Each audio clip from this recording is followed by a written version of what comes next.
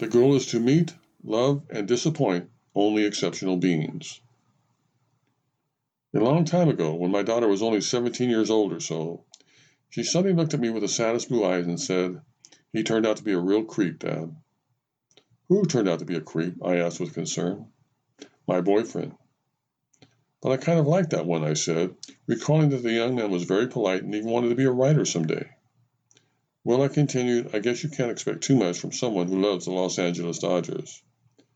"This isn't funny, Dad. I broke up with him for good tonight." "I really wouldn't take it too seriously, honey. Remember, there's always another guy out there. In fact, at last count, I think the number was something like a few 100 million. But I honestly cared about this one," said my daughter with sincerity.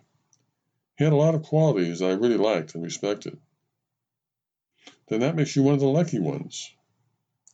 "Well, all I know is that I sure don't feel very lucky tonight.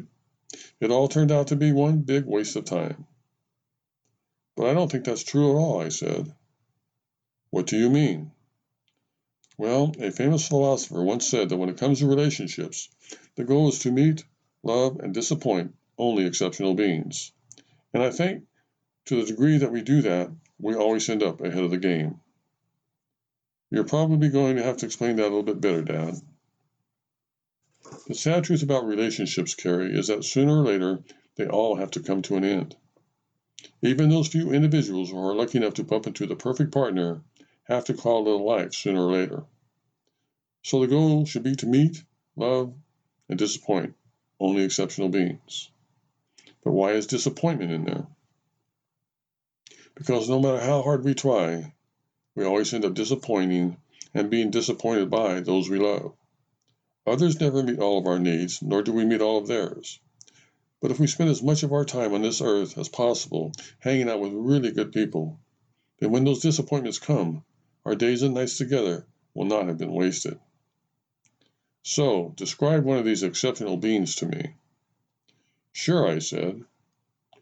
"Among many other things, he or she is kind, compassionate, empathetic, forgiving, never deliberately cruel, humble, as honest as possible, tolerant, appreciative of the life they've been given, and determined to make a contribution to a better world.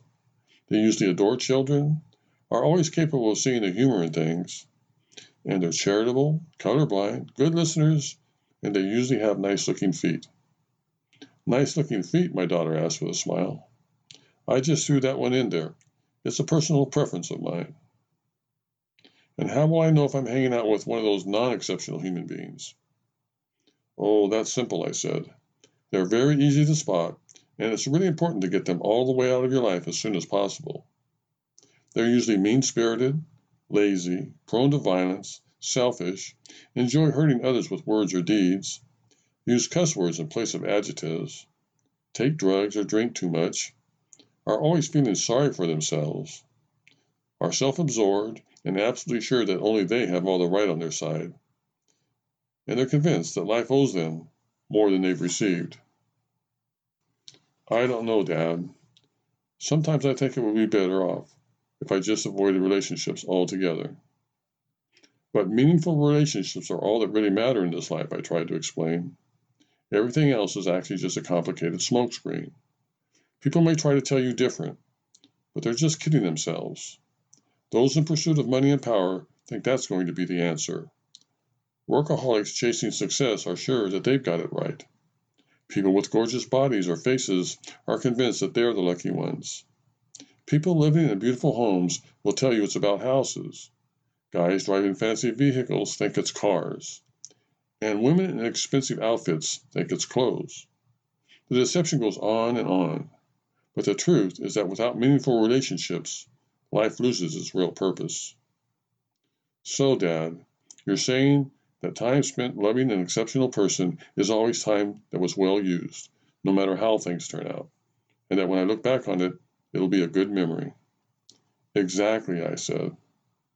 "And, if you're really lucky," I wanted to add, "someday you'll get to spend as much time as the gods will permit with the exceptional being of your dreams, who will constantly make you want to say to him or her, 'I love you not only for who you are, but for what I am when I am with you.'"